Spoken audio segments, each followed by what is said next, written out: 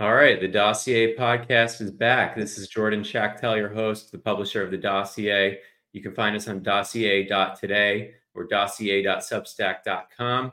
Today we have a really cool guest that aligns really well with what we've been reporting and writing about at the Dossier. And he's Josh Abbotoy. He's a partner at New Founding, which is a really cool organization that is kind of enacting its own, cultural rebellion against the Biden administration and just like the general woke left and Wall Street corporate policies that we're being inundated with today in the United States. Josh also has a really cool project called Ridge Runner, which is also, I think, affiliated with New Founding, which is this. There's kind of like these local pockets of pioneering venture capitalists and people who want to kind of build their own citadels in a sense to get away from the craziness of American bureaucratic corporate society, getting away from the pod life. Although I participate a little bit in the pod life in South Florida, it's it's refreshing to see that there's people and there's venture firms that are willing to provide other options, not just in employment, but in family and community. Josh, it's really good having you on the show. Thank you. It's great to be here. Yeah. So can you tell me a little bit about New Founding? Because you guys kind of came onto the scene only a couple of years ago, right? Yeah, we were founded back in 2021. I joined in 21 from a private equity background. Nate Fisher's the founder over here. And we've always been a venture and media company. So, we built some media brands and sold them to the Blaze back in 23 in the summer. And we've been doing a lot of deals on our own. And then actually in late August, we launched a venture fund. So we're now investing in a lot of companies and startups. And, we've got our fingers in a lot of pies. We're investors and we're trying to tap into some pretty seismic changes that are happening in American society that, we all personally believe are good for the country. And we also think that a lot of people are going to be able to make a living in this space as well. So, one of the big needs on the venture side is that, the ideological capture of the Fortune 500 and all of that has created opportunities everywhere for entrepreneurs and innovators. And, we can start with a really simple example.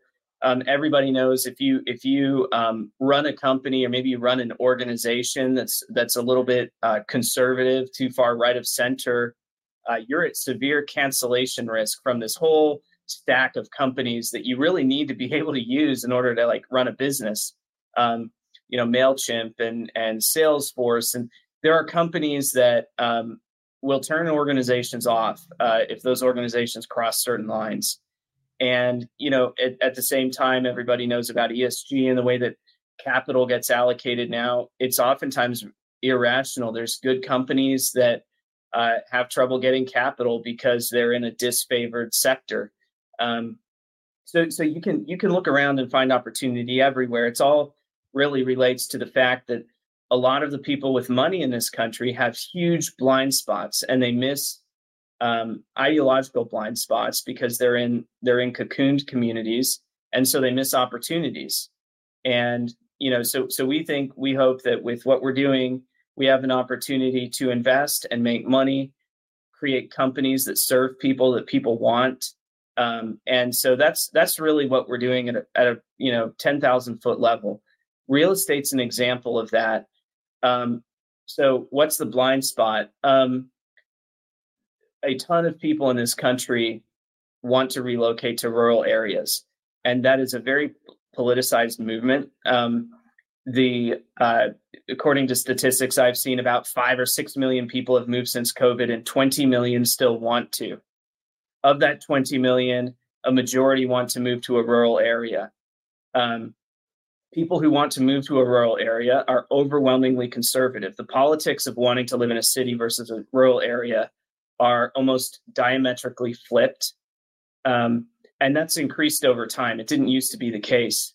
But as of today, there's never been a bigger measured gap between who wants to move to the country versus who wants to move to the city.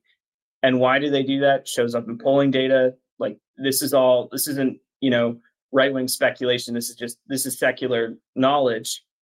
They're increasingly citing political and cultural factors in that decision-making process. And it kind of makes sense. I mean, if you're a right of center white collar worker at a bank or something, some big institution in a city, and it's gotten ideologically captured, all of a sudden you're less loyal to the institution. And then you start thinking, man, I've been making all these hard life sacrifices for this institution. And what have I gotten for it? It's not meritocratic. Can I rise through the ranks there? Do I even think it's like good for the world, what they're doing? Increasingly people are saying no. And then when they say that, then they start thinking about, well, I want more sovereignty over my own economic affairs. I'll join a smaller shop where I have more influence. I'll go out on my own and start my own thing. And then when people start thinking that, they also start thinking about agency in their civic life and their community. And, I'm currently in Dallas, which is a better city than most cities, but to varying degrees, all of these cities are ideologically captured by the Democratic Party, and conservative people don't really have a realistic path towards exercising real civic leadership in the city. And so then when you cast your eyes to a small town, you start to envision a life where you and your friends are running great, successful, innovative businesses. It's a small town, and the people there share your values, so you can get involved in civic and cultural life. People across the country are starting to feel that itch.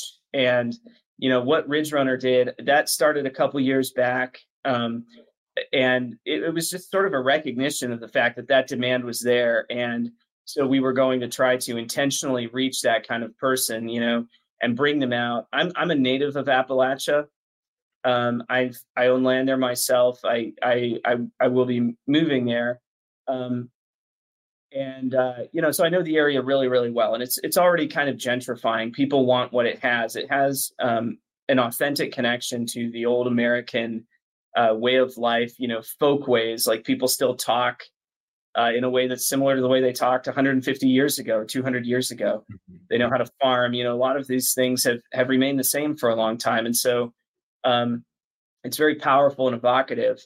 And a lot of people who have spent their lives chasing jobs and living in cities that are all kind of globally homogenized really feel the draw when they get to experience it.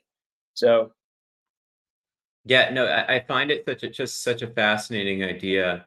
I come from a Jewish background, and those of us who are observant, we spend Shabbat, basically the weekend, basically completely offline, and it kind of it automatically kind of drives you into this sense of community.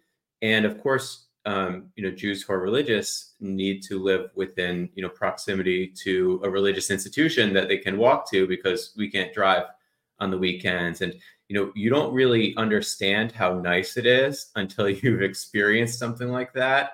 And, this sense that like just everyone around you is part of this like community, part of this extended family. And it makes life just so much more grounded than, just a lot of people who are living these crazy lives in urban centers and, 70-story buildings. And it's just so dehumanizing. This idea that, the kind of meme that you're seeing on social media, that more people need to touch grass. I think that really relates to what's going on in the West today.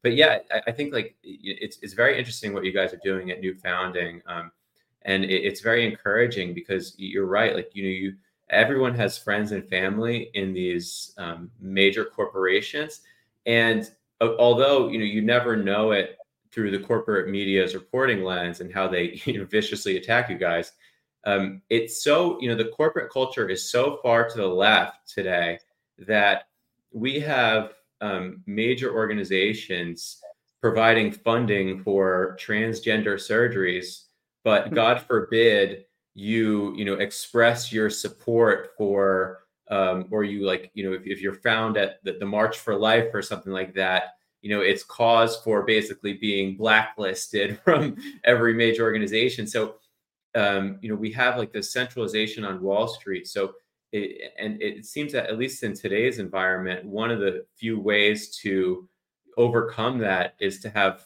responsible venture capitalists who are willing to put their money where their mouth is and take risks. Of course, it's definitely an uphill battle.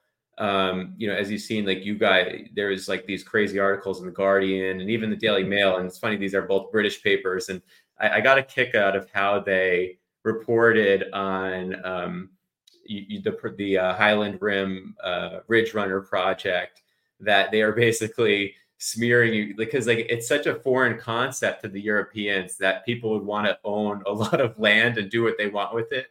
It's just also fascinating to me.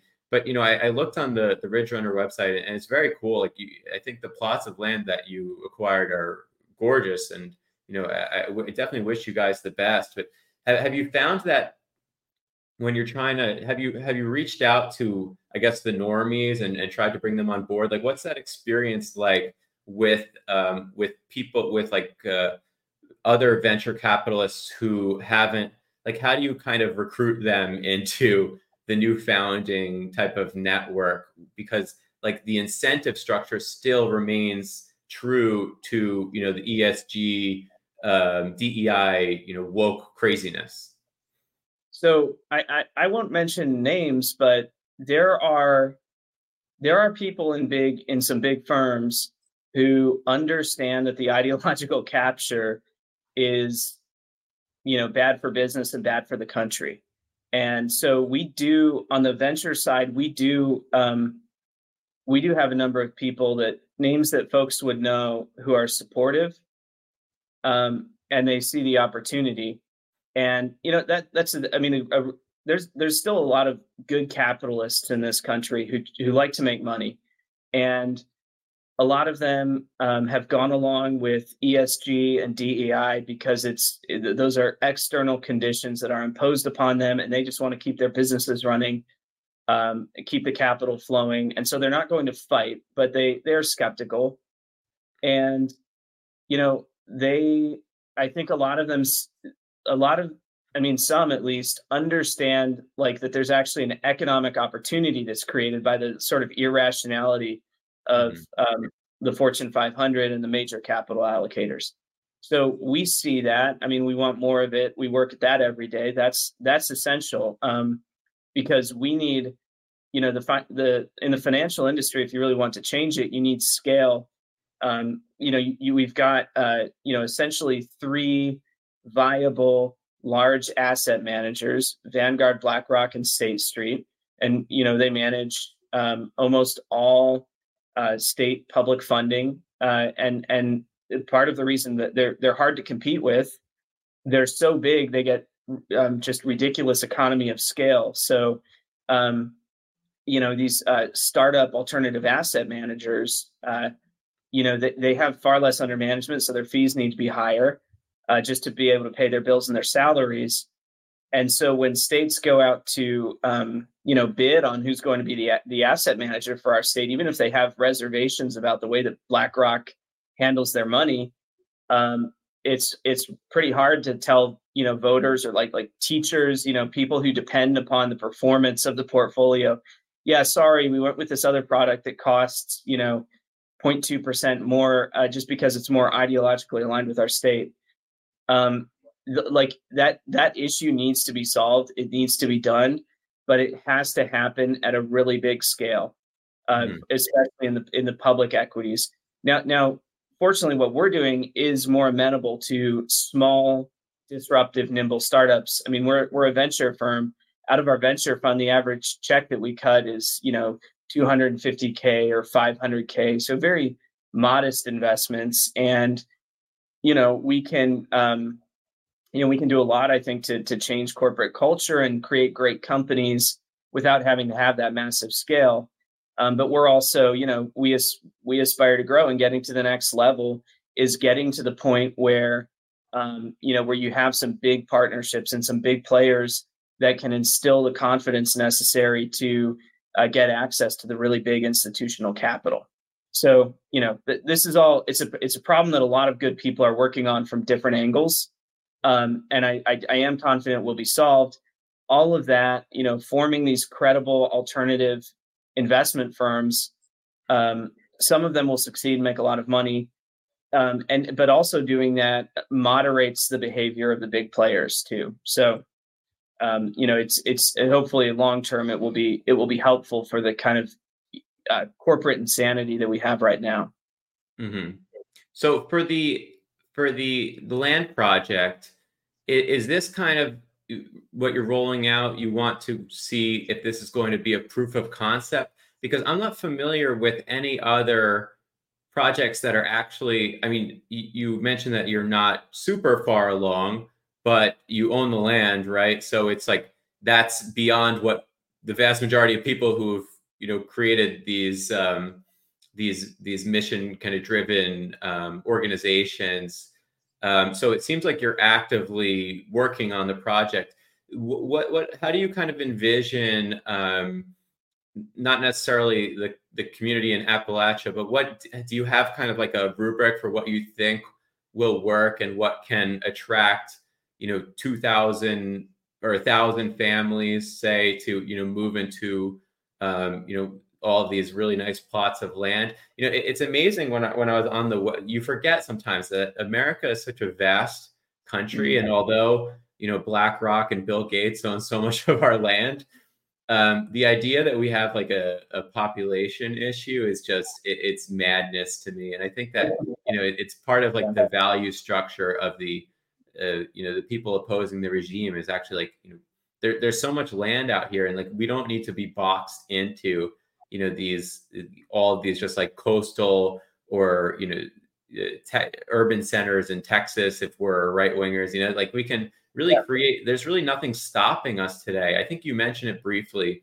on the new founding site. Like, hey, we have access to partially thanks to Elon Musk. We have access to really fast broadband, and these communities, like the knowledge is there. People know how to build stuff from the ground up in a relatively short period of time. So what's stopping communities of people from coming together? And do you see this kind of like as a proof of concept moving forward? Yes. So yeah, absolutely. And this one is a very high conviction proof of concept. So we've got some Kentucky property already. It's on the Ridge Runner website, ridgerunnerusa.com. What I announced with New Founding is a substantial expansion of that project, and that's based on that's in response to demand that we've seen, and I will say what we're doing right now is we're studying everything about the demand. We know it's there, but we're getting granular about like who are these people, where are they coming from, what do they want, and how can we help create that? You do have to, it's a collective action problem, which means, like most people who live in the city, they don't want to be the first person to move out into the middle of nowhere. You have no friends, and it's all on you to build a good life for yourself and then try to get other people to join you. But if you've got organizations that know how to kind of solve that collective action problem by getting critical mass together, by helping to recruit, like churches, schools, businesses that are attractive and appealing, like, grass-fed beef farms, that kind of thing. If you can get, you need to bring all of that together, really to solve the collective action problem, so that when somebody thinks about it, they're not just daunted by this is a blank slate in a vast wilderness and I'm just one person, but rather this is happening and it's going to be awesome and I want to jump in to help shape the direction that it takes. So, it's we were slandered in The Guardian and all of that, right? I mean, you saw that they really don't like the project. They don't understand it at all. What we're doing is, I think providing a bridge to a life that people really want to live in cities, especially people with kids, people who tend to be more religiously conservative. This is mainly Christians. They really want this. Look, I will say on the flip side, as a native of Appalachia and in any other region we go into, there's a protective aspect to this. There's an aspect of defending and standing up for people in these regions, because we're not going to let Appalachia get terraformed by liberals. Mm-hmm. And the way of life there is precious. It's an old American way of life. They're good people, and they're not going to get displaced, and their downtown isn't going to get taken over with rainbow flags. What we want to do is guide the process of bringing people there that will help them, like their community and that area, like, grow into the rest of the century in a really healthy way that's good for everyone.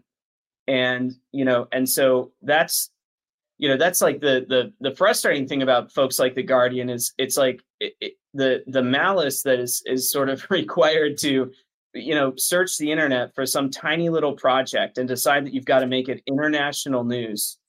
I mean, we're talking, we've like deployed a couple $1 million to date, like this is nothing. I mean, but it's a new idea that they haven't encountered before.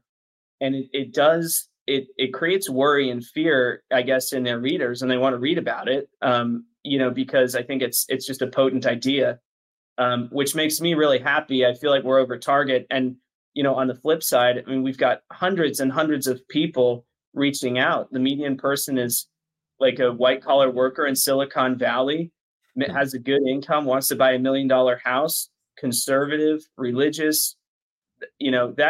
That's really affirming for me and what we're doing. And the only thing I'd say is, like, all these negative hit pieces were just too early. Like, they should have come out a year from now. We'll give them a much better story 1 year from now than we have for them today.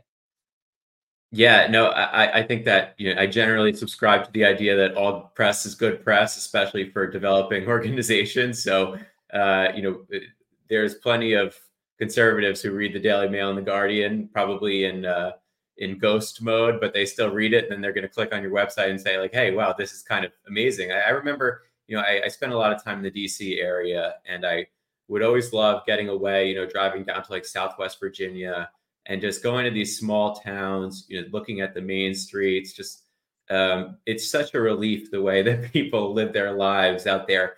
And it's becoming less and less important to be surrounded by 8 million people at all times. It's not really necessary at all today. And kind of like pivoting to the tech front. So the concern that I see in like these parallel projects, specifically in tech, is that for whatever reason, us, conservatives, libertarians, freedom prioritizing people, it seems that we don't have the roster of individuals who are technically sound, good at aesthetics. And a lot of our projects that are designed as parallel economy projects are like knockoffs of Twitter/X, knockoffs of Amazon, knockoffs of Amazon Web Services. And it seems to be that there's not enough genuine innovation. I mean, creating bootlegs is a very temporary solution to me.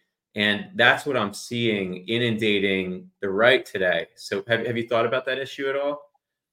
Oh, yeah. I mean, it's something we've thought about from day one, being together as a group. There's a big grifter problem. There's a lot of people who are effective salesmen who go, essentially, rather than going to investors to raise money for their company, they go to political donors and raise investments for their company that way, on kind of based on sort of political conviction only. And that's a big reason why there's a lot of bad companies that pop up, and they do get a lot of media coverage, and they're flashes in the pan. But there are a lot of really credible people, and that see what we're seeing and want to fix it. And one of the big things is you're not going to find them at Trump rallies. You're not going to find them posting under their own name on Twitter. They're suits usually, because most of them, like a lot of them, are working in big companies. So you've got to find a way to put out a bat signal to based people in big corporations where they can like confidentially start getting connected and everything. And so we've done a lot of that. We have this one of the things we do is a talent network, which it sounds like a small modest thing. It's blown up, and we're like putting resources into it and doing a lot of placements, but it's all these people who are in Fortune 500s, extremely credible professionals who they're ready to take pay cuts, take big professional risks, and really change their life around just because they've lost confidence in the organizations that they're in. They don't find those conditions tolerable anymore. And what that means is again, it just plays into the fact that there's actually opportunity here, because like if you're a credible founder and you need to get a C-suite and your business is a credible business, you can have your pick of really, really good talent, people who would not take a look at you otherwise. So this is an opportunity. It's got to be stewarded. We only try to do business with people that are competent and know how to execute. And fortunately, we're finding more and more of those people, and more of them are in this space, with under their own names. I don't know if there's people like Josh Steinman. I don't know if you talked to him much, but he does a fair bit of venture. He's got a startup himself. Very competent guy in this space that we see on deals and such. There's these networks forming that are going to, I think, create a next generation of very good companies that are going to meet the, maybe you call it parallel economy 2.0, but I don't even want to say that, because these aren't companies that just want to be parallel economy. They want to be category disruptors and become the best in the world at what they do. But in a lot of cases, they will have early adopters who are conservatives. But that just helps them get from 0 to 1, and then their ambition is to become great. Yeah, no, I appreciate the way you framed that, because I think that the problem begins at the beginning when these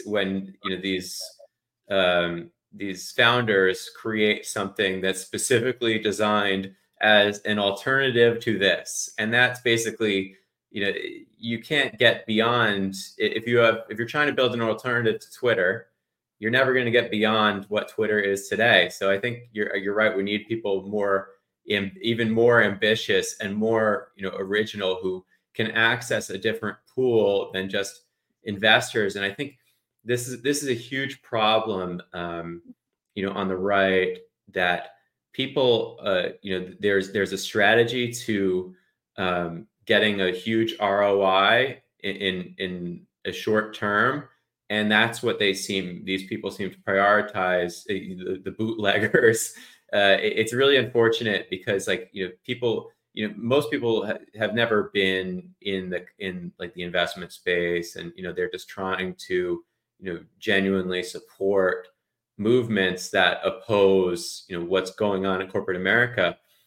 But it's crazy to see, and that's encouraging to me, because you look at a company like Boeing, they're neck deep in DEI ESG, that now doors are blowing off of their planes.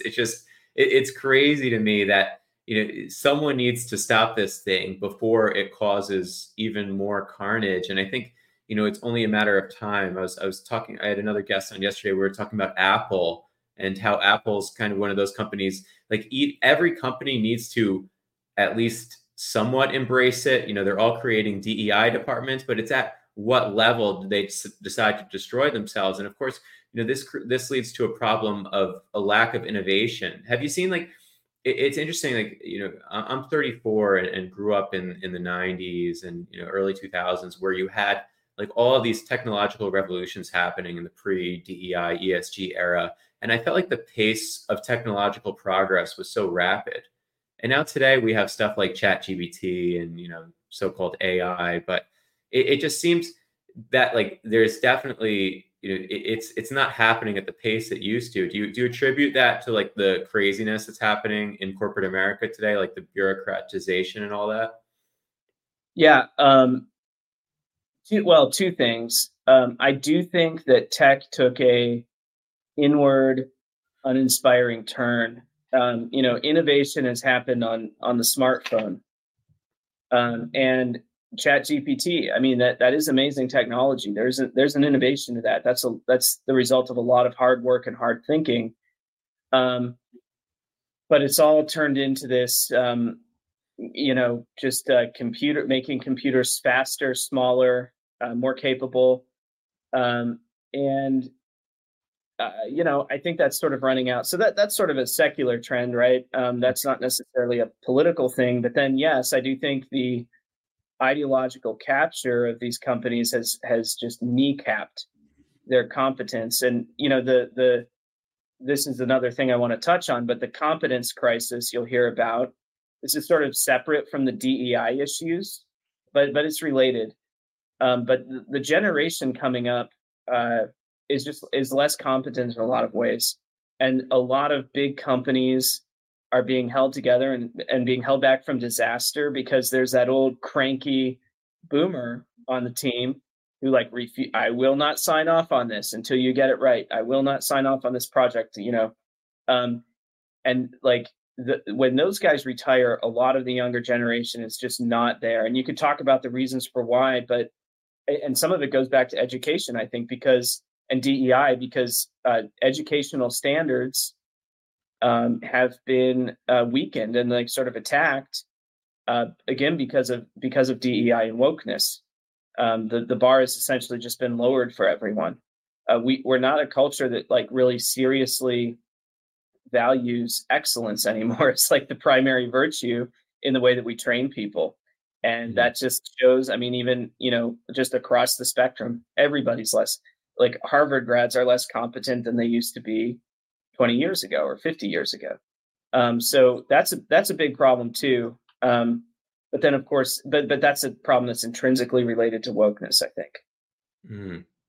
Yeah, so this morning I was, I'm a big Bitcoiner, so I think it's interesting that these big institutions like BlackRock have finally embraced Bitcoin as a means to at least attract investment from their perspective. And I'm sure, as a VC and someone that's been in the space for a while, you're keenly aware of like you were talking about earlier, the problem having access to woke capital specifically, and that kind of connects to monetary policy. Are you encouraged by movements, connected to Bitcoin and other forms of kind of financial independence, revolting against CBDCs, central bank digital currencies, in all these states, where all these state governors seem to be taking this issue pretty seriously? This idea of monetary independence. Are you? Does that give you some hope? Oh yeah. I mean, and well, hope, and also I don't say this is a bad thing, but the ability to control currency and having a political entity, having a polity, are inextricably linked. So, the Roman Empire, what was that? But to a large degree, it was roads, protection, currency, and when the empire starts to have issues, currency degradation is one of the first ones to rear its head, and and people start rethinking their relationship with the empire when they don't get the goods that you're supposed to get by being in the empire.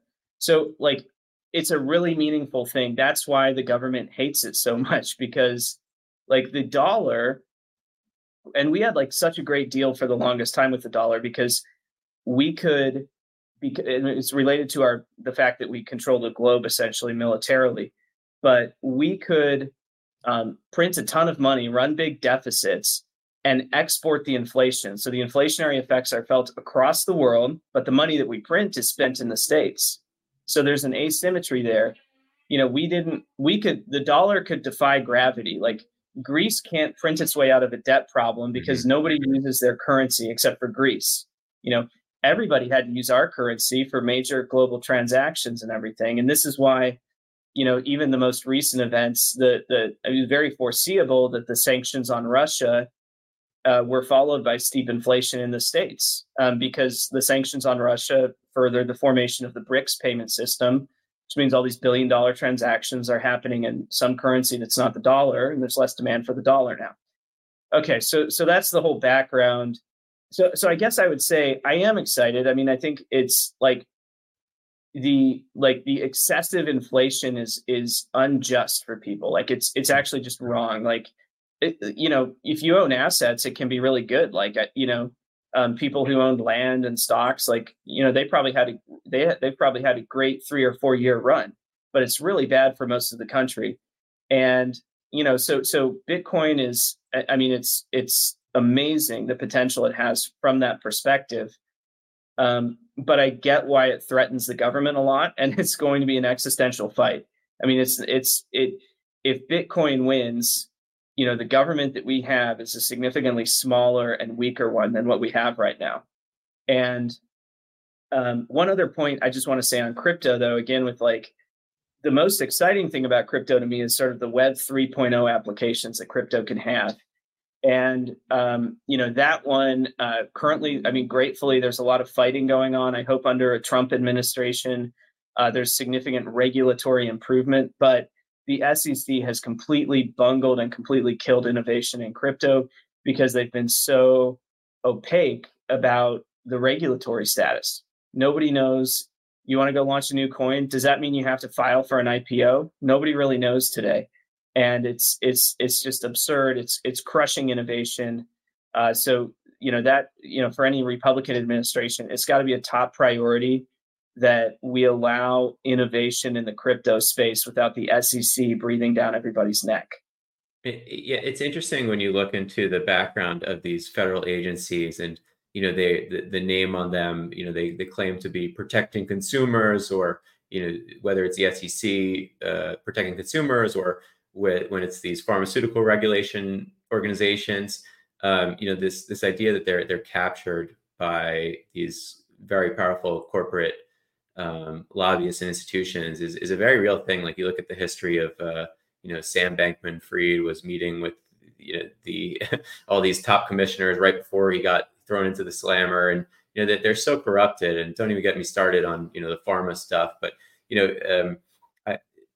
it's interesting that you brought up the early Greeks and Romans, and I think that one of the interesting things was, if you look at Caesar and the coinage that was issued when he was emperor, it kind of like speaks to the dissolution of a society, because like as he got older and fatter, they kept clipping the coins. So like you can look at like a Caesar gold coin from the beginning of his reign to the end, and at the end, like it's worthless and he's fat, and at the beginning he's like healthy and it's not diluted at all. So but I saw that you were on I watched a couple of podcasts before coming on the show, and I didn't realize that you have an advanced education in Byzantine history. So if you'd like, we could leave this the last question.